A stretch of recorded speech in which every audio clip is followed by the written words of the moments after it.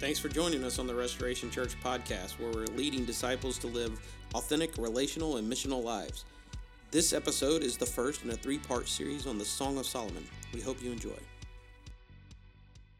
Sometimes the things in the text are things that would be normally you wouldn't expect to hear in church.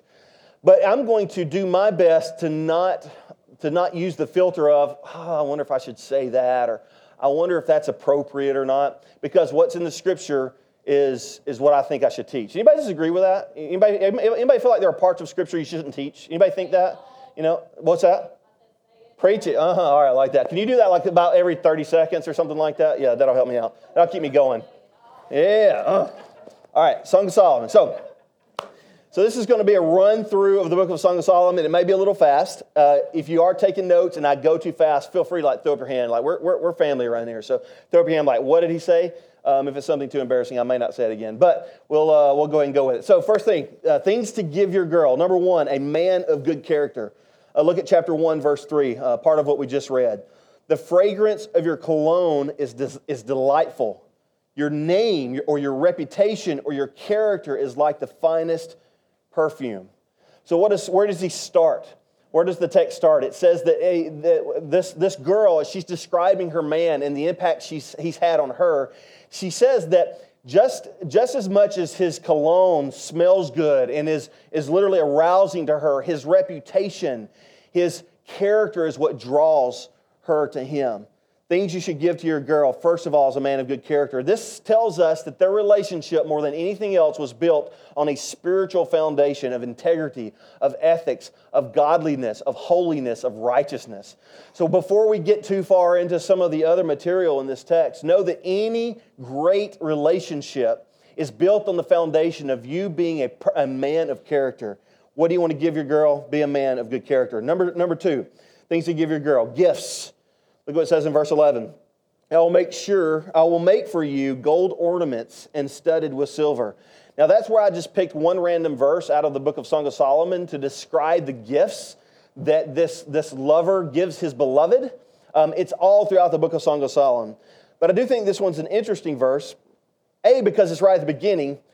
And also, B, because it helps us understand the kind of gifts, guys, you should give your girl. These are expensive gifts, all right? Now, expensive is a very relative thing. Maybe in your world, expensive means double cheeseburger from McDonald's. I doubt it very seriously, but maybe that's expensive in your world. But sometimes in your world, it may mean stretching and sacrificing for your needs so that your wife can have the expensive gift. Maybe you don't get the better iPhone. Maybe you don't get the better PS4. Maybe you don't get the better tractor. Maybe you don't get the better tool set so that your wife can have a better dress, a better ring, a better necklace.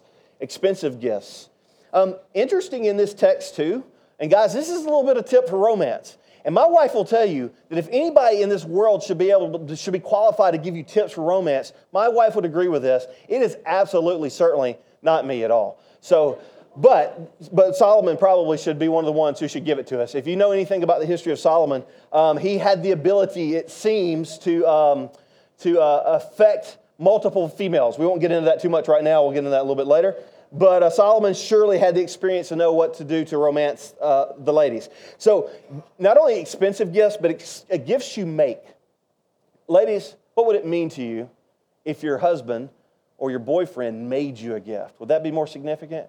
I have to admit, this is one place where I had a little bit of success very early on in our marriage. And we were over at our missional community and we were doing some hanging out, and my wife was pulling out some old photos and things like that. And I had forgotten about an old card that I had made my wife. Did you saw it, Rebecca Gallen? It's proof, right? Raise your hand. Raise your hand if it was there. Did you see it? Can I get a witness?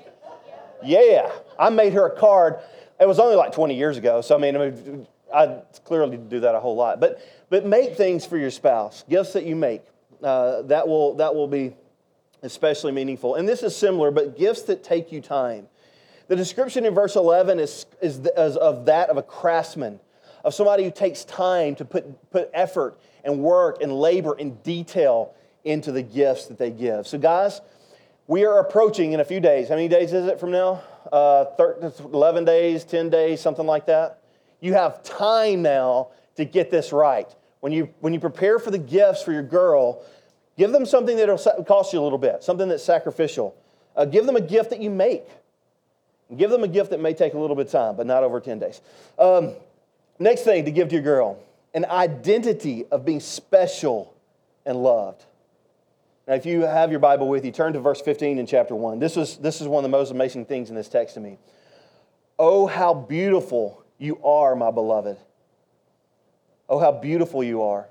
Your eyes are like doves. Oh, how beautiful you are, my lover. Oh, how delightful you are. The lush foliage is our canopied bed. The cedars are the beams of our bedroom chamber. The pines are the rafters of our bedroom. The beloved, I am a meadow flower from Sharon, a lily from the valley. So here's what's going on in this text. The lover, the guy, starts saying all of these things to his girl, to his soon-to-be bride, or his bride. He starts saying all these beautiful things. You're beautiful. I love you. Your eyes are like the eyes of a dove. And he even goes on to describe how much he wants to be with her physically. And then she responds to him. Look how she identifies herself now. I am a meadow flower from Sharon. I am a gentle, delicate, red flower in the valley of Sharon. I am a lily in the valley. And then he goes on to say that you're like a lily among thorns. So is my darling among the maidens. Several times in this text, throughout the book of Song of Solomon, the identity of this lover is shifted and changed from what she might have a tendency to think of herself to what the love of her lover helps her see. Matter of fact, also look at this. This is verse number 5 in chapter 1. Daughters of Jerusalem, I am dark like the tents of Kedar, yet lovely like the curtains of Solomon. Do not stare at me because I am dark, for the sun has gazed on me. My mother's sons or brothers were angry with me. They made me a keeper of the vineyards. I have not kept my own vineyard. And vineyard in this case is symbolism. This is poetry. This whole book is poetry for her physical appearance. What she's saying is that because her brothers were mean to her, they were ticked off at her for some reason, she had to work out in the fields like a common servant. And because of that, her skin and her physical appearance wasn't what was considered delightful or beautiful in the culture of that day. Ironic that Solomon didn't allow the cultural norms to determine or define what beauty was in this text. Helpful thought as we think about how he helps his lover define her identity and value. And then, so think about how she identifies herself at first. Not lovely, not accepted, not hated by her family. She identifies herself in all of these negative terms. But because of the verbal affirmation and description of the husband or the boy in this scenario, her identity shifts from being of that of, I am dark and I am hated by my brothers and I wasn't even able to keep up my physical appearance. She shifts in her identity to, I am a lily of the valley. I am a rose or a wild red flower in Sharon. Isn't that beautiful? Isn't that beautiful how as God teaches us to engage those we love, we can even help redefine what someone's identity is. As we keep going, he also gives her an opportunity for adventure. Chapter 2, verse 14. O my dove, in the clefts of the rock, in the hiding places of the mountain crags, let me see your face. Let me hear your voice. For your voice is sweet and your face is lovely. So in this text, we see that he is inviting his bride, he's inviting his girl out into the wilderness, out into the trails, to get into the mountains, to climb the mountains, and this is for you, Michael, to do a little rock climbing. So that was for you guys over there. Michael's a big rock climber, just in case you didn't know. So he's inviting his girl into adventure. The next thing, chapter 2, verse 16. We're going fast. I know. Is everybody okay? All right, good. We're going fast. All right, the next thing is certainty. This one's powerful. This is challenging. Chapter 2, verse 16. And he actually says this 2 other times in the book of Song of Solomon. This is one of the most repeated and important verses that happens in the book of Song of Solomon. She says this about her boy, about her man. My lover is mine, and I am his. He grazes among the lilies. Who's the lily? She's the lily. He is speaking to his sexual faithfulness.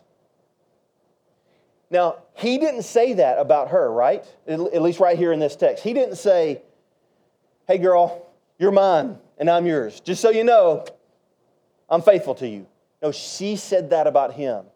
Her own sense of certainty and assurance that the relationship that they had was built on the identity that he helped her have in the love. He makes sure that she is absolutely certain that she is the only one in his life. There's no doubt. That's not something he says about her. It's not something he just says to her. It's something that she is confident and certain in. Does that make sense? And then the most difficult one in this list to me. He also gives her a good body. Look at chapter 5, verse 10. My beloved, she's talking about her man. My beloved is radiant and ruddy, which speaks to the fact that he's a man's man. Distinguished among 10,000. His head is the finest gold. His locks are wavy, black as a raven. Sorry about that, Will. Sorry. I would have changed it, but they say you can't do that. They say that's a sin, so I couldn't. Anyway. His eyes are like doves beside streams of water, bathed in milk. Look at this imagery. Sitting beside a full pool. His cheeks are like beds of spices, mounds of sweet-smelling herbs. He's got big cheeks. I guess that was a good thing back during those days. His lips are lilies dripping liquid myrrh. Speaks to his words and the attractiveness and the lovingness and the romantic gestures of his words. His arms are rods of gold set with jewels. His body is polished ivory bedecked with sapphires. Speaking of his abdomen, this dude's got a six-pack. I should sit up straighter and suck it in a little bit. His legs are alabaster columns set on bases of gold. His appearance is like Lebanon, choice as the cedars. His mouth is most sweet and he is altogether desirable. This is my beloved and this is my friend, O daughters of Jerusalem. So let me pause and say, you only got what God gave you to work with, right? But do the best you got with what God gave you to work with. He gives to his lover a good body. All right, so those are things to give to your girl. Let's talk about some of the things to do for your girl. We heard it at the very end of that verse we just read, but we see it also at the beginning of Song of Solomon. Become her friend. It says this in verse 16 as well. Behold, you are beautiful, my beloved Ruah, or friend. It's the most common term used in the book of Song of Solomon between these two lovers is the word for friend, the word Ruah. The foundation of any good relationship is friendship.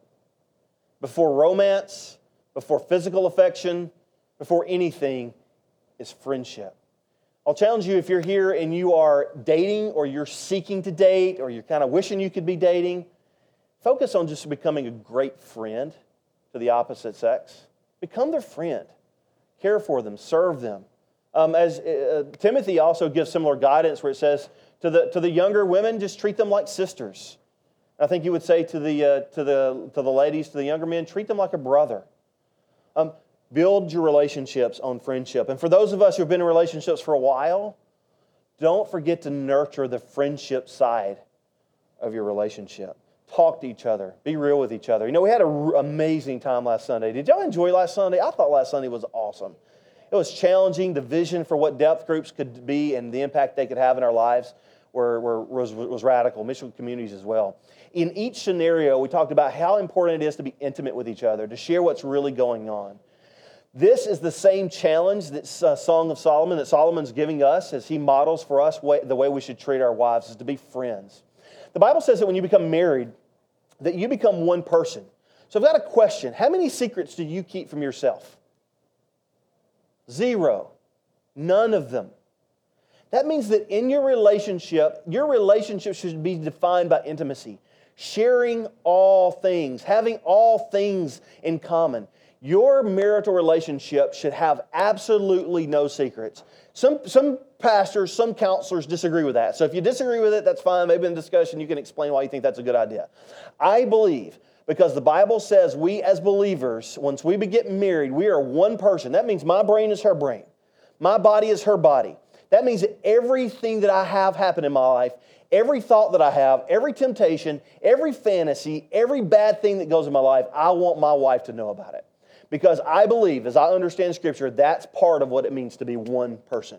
Now, that takes a while in your relationship to get there to where you can say those things and your wife or your husband won't absolutely hate you and want to run out, right? It takes a while to build that intimacy up. But I believe, when I understand Scripture, that it is an excuse of modern psychology that we use to refuse to be as intimate as the text challenges us to be.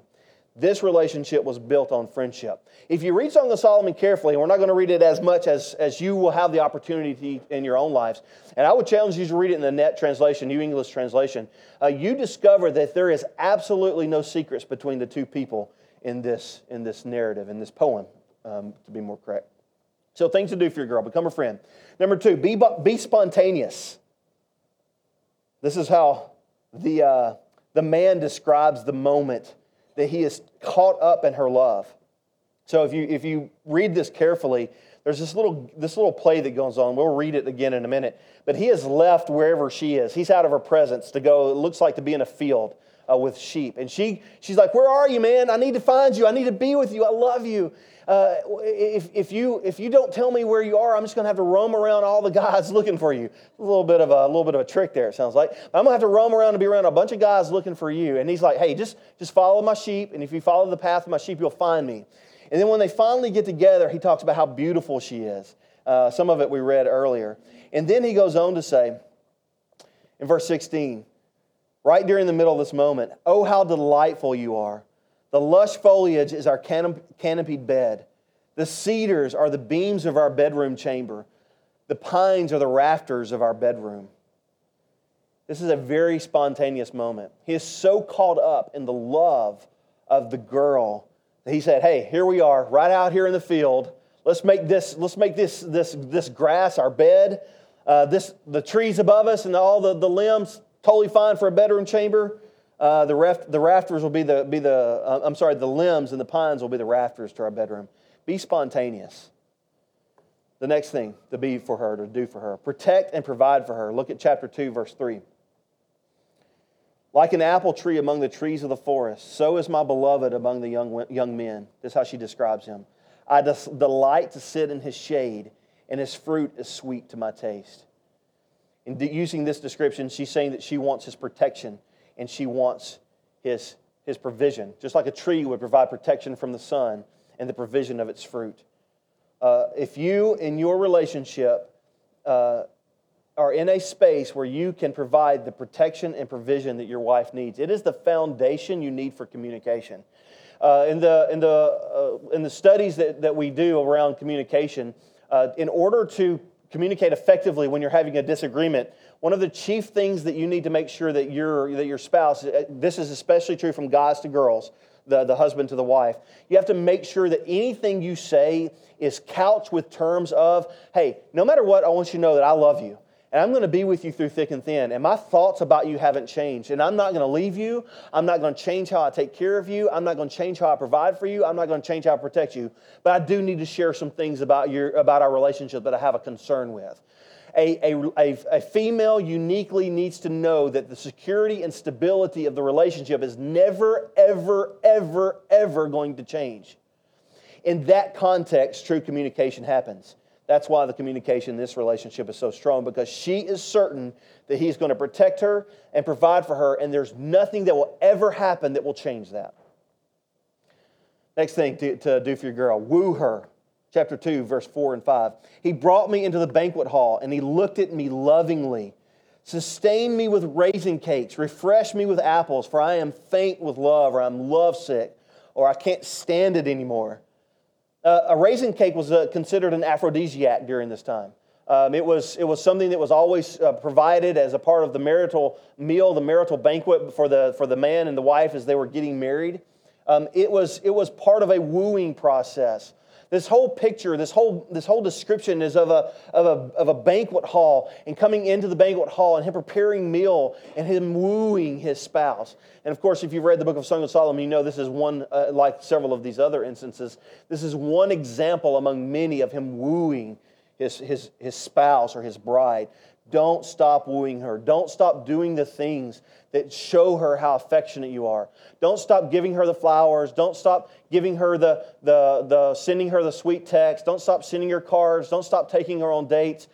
Woo your spouse and continue to woo her. Find the thing that means the most to her. Find the thing that's going to make her say to you, I am absolutely adoring you right now. I am faint with love. You make me lovesick. When we think of lovesick, we typically think of that part of the relationship that is early, don't we? What do we call that sometimes? 14. What's that? 14. Or I may have heard somebody else. Puppy love? Did somebody say puppy love? Diane said puppy love. Sometimes we say that as puppy love, right? This text is helping us see that at every stage in your relationship, you ought to foster the puppy love stage of the relationship. Does that mean it's the true foundation of a relationship? No. Where did they start? They started with the foundation of character and a spiritual foundation.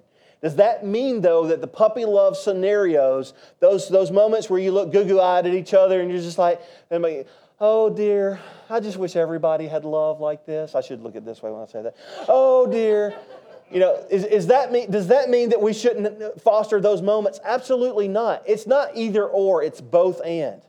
So think about the things you did for your girlfriend. If you're married now and you are a few years into the marriage, a year, 5, 10, 20, doesn't matter. What did you do for her in those first months that made her feel so lovesick? Continue to do those things. You probably opened the door. You probably sent her notes. You probably talked to her on the phone. You probably even picked up the phone, called her. This is maybe going back. I don't know if people still do this or not because all the texting and Snapchat. I don't know if you can do this on Snapchat or not. But back in the day, you pick up the phone and you sit there, and then once you've said your words for 30 minutes or 10 minutes or 3 hours or whatever, then you just sit there.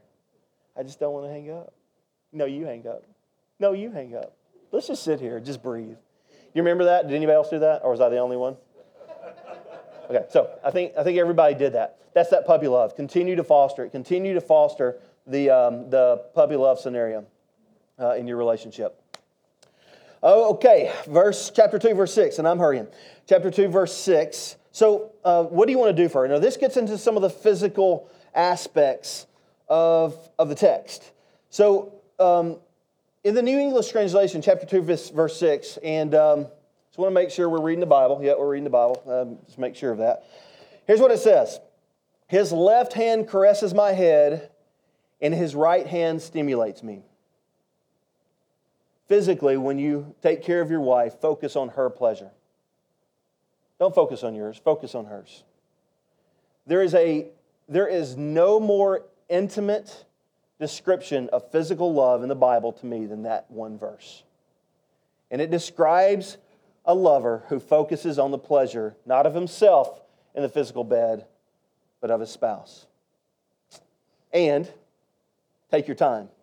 Chapter 4, verse 6 says this, describing their lovemaking session.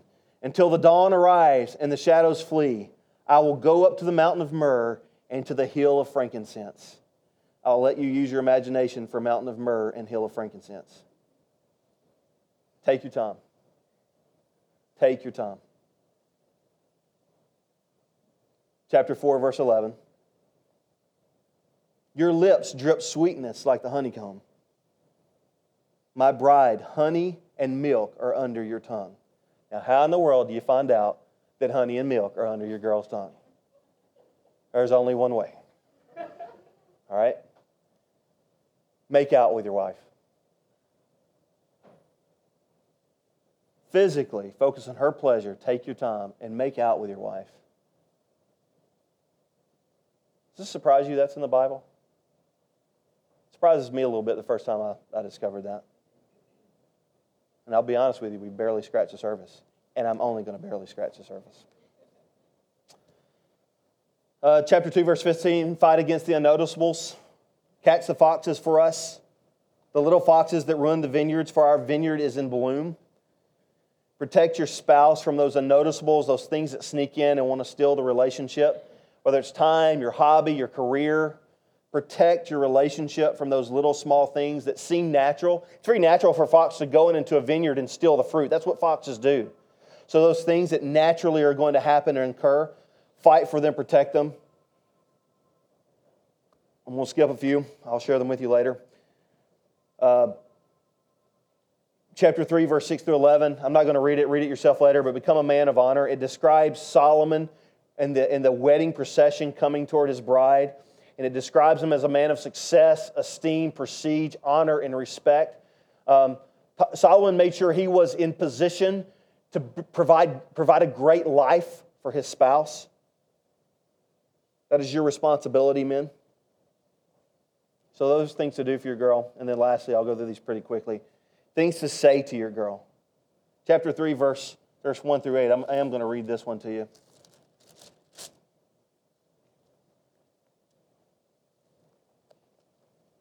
In my bed at night, I sought the one I love. I sought him, but did not find him. I will arise now and go about the city through the streets and the plazas. I will seek the one I love. I sought him, but did not find him. The guards who go about the city found me.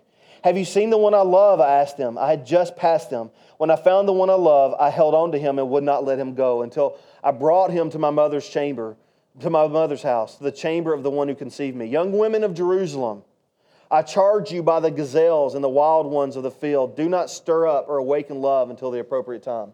You see this dynamic through the entire book of Solomon, to where, just in all bluntness, there's a lot of temptation. And it's hard to figure out exactly when the temptation is premarital or postmarital. Of course, what is pretty clear in this text is that the sexual experience is only postmarital. But there is no filter in the reality of what the picture that's painted in Song of Solomon, that there was a lot of temptation in the premarital experience between this husband, soon-to-be husband and soon-to-be wife. There was a lot of temptation. They didn't hide it. They did not like it wasn't real. They said, hey, this is a temptation. But every single time the temptation reaches a level of extreme, the guy always says no.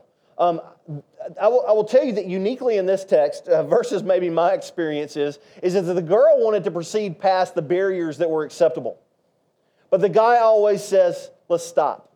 Let's not do that. Let's say no.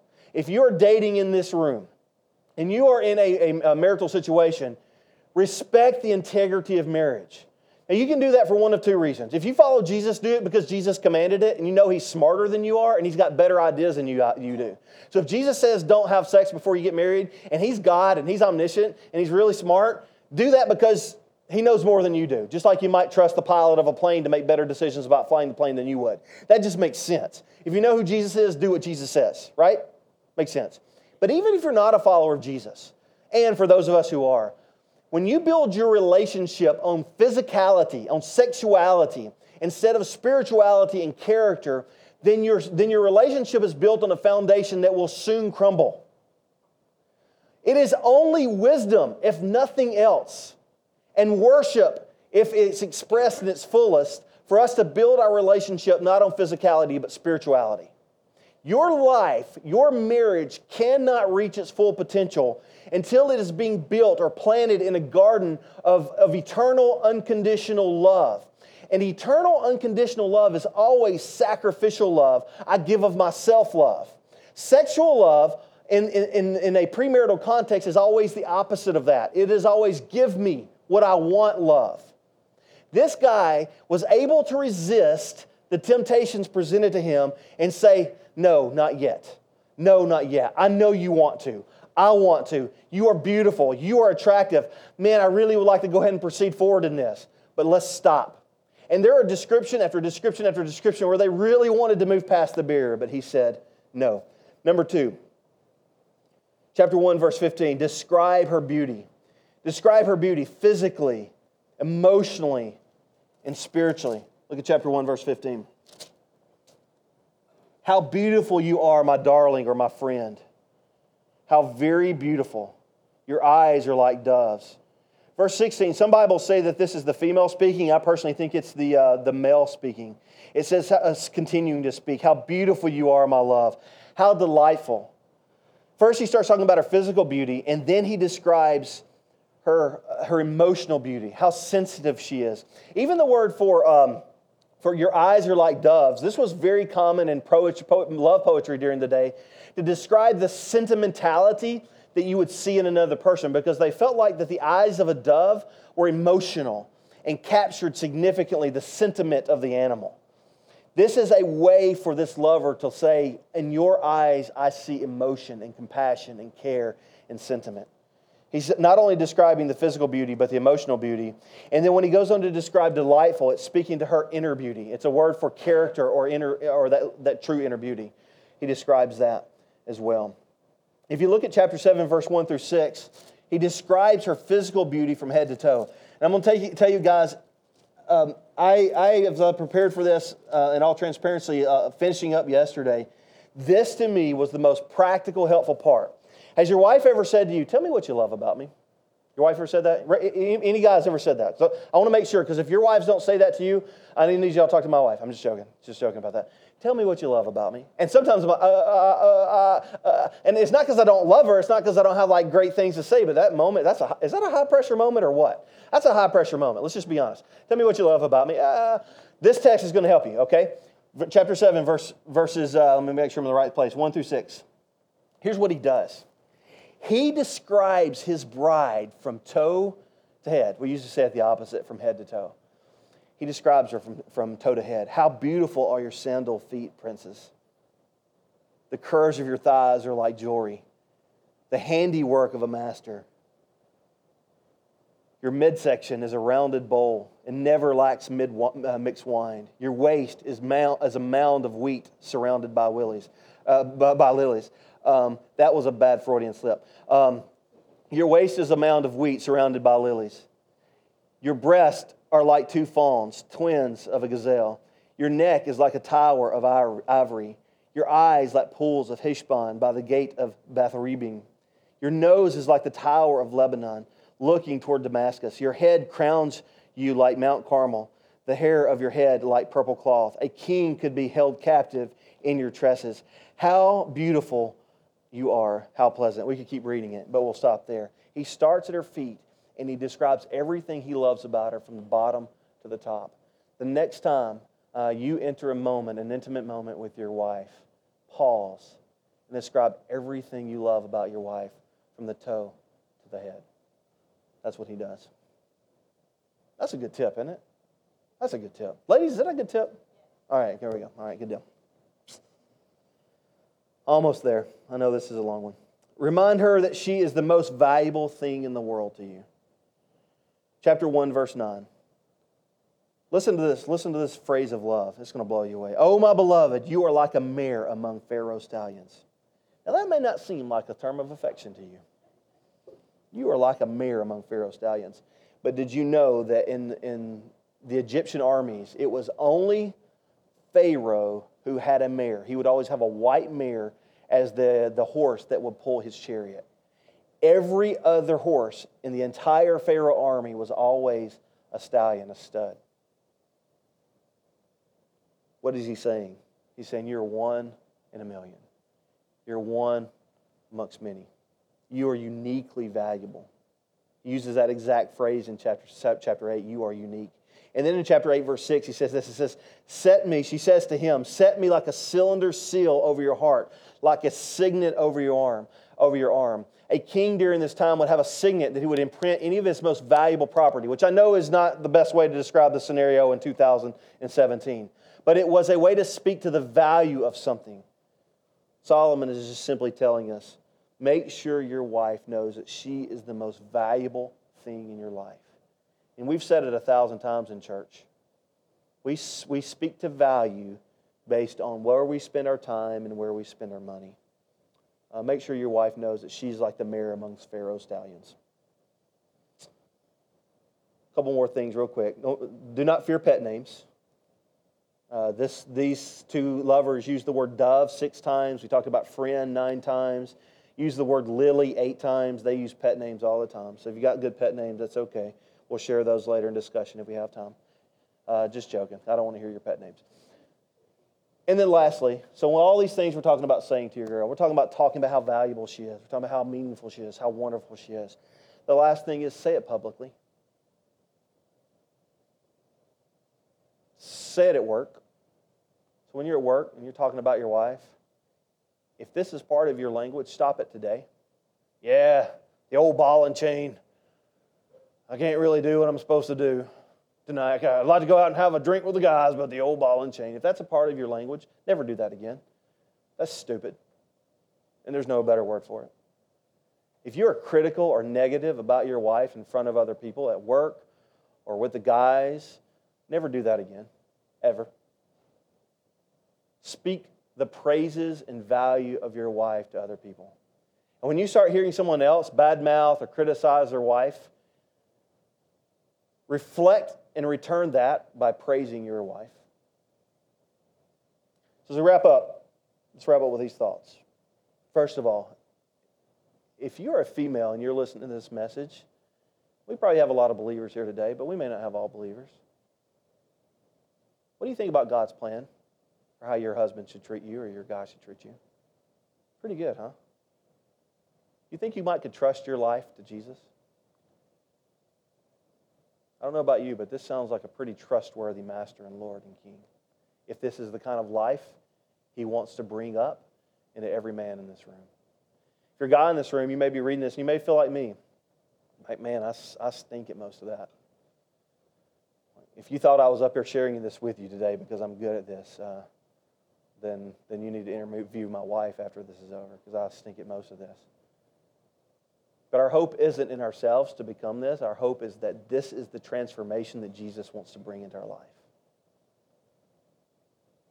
And even as we do this together, and this is for all of us, husbands and wives, and if you're in that pursuit of a relationship, or if you have the dreams of a relationship in the future, this is your only hope to be these things for each other, is the grace and gospel of Jesus Christ. You can't do this without Jesus. You just can't. So as you pursue this vision in your life, pursue Jesus first. Let's pray. Thanks for joining us on this episode of the Restoration Church podcast. If you'd like to hear more in this series or learn more about our church, you can visit us online at www.restorationchurch.us or follow us on Facebook at RestorationDCH.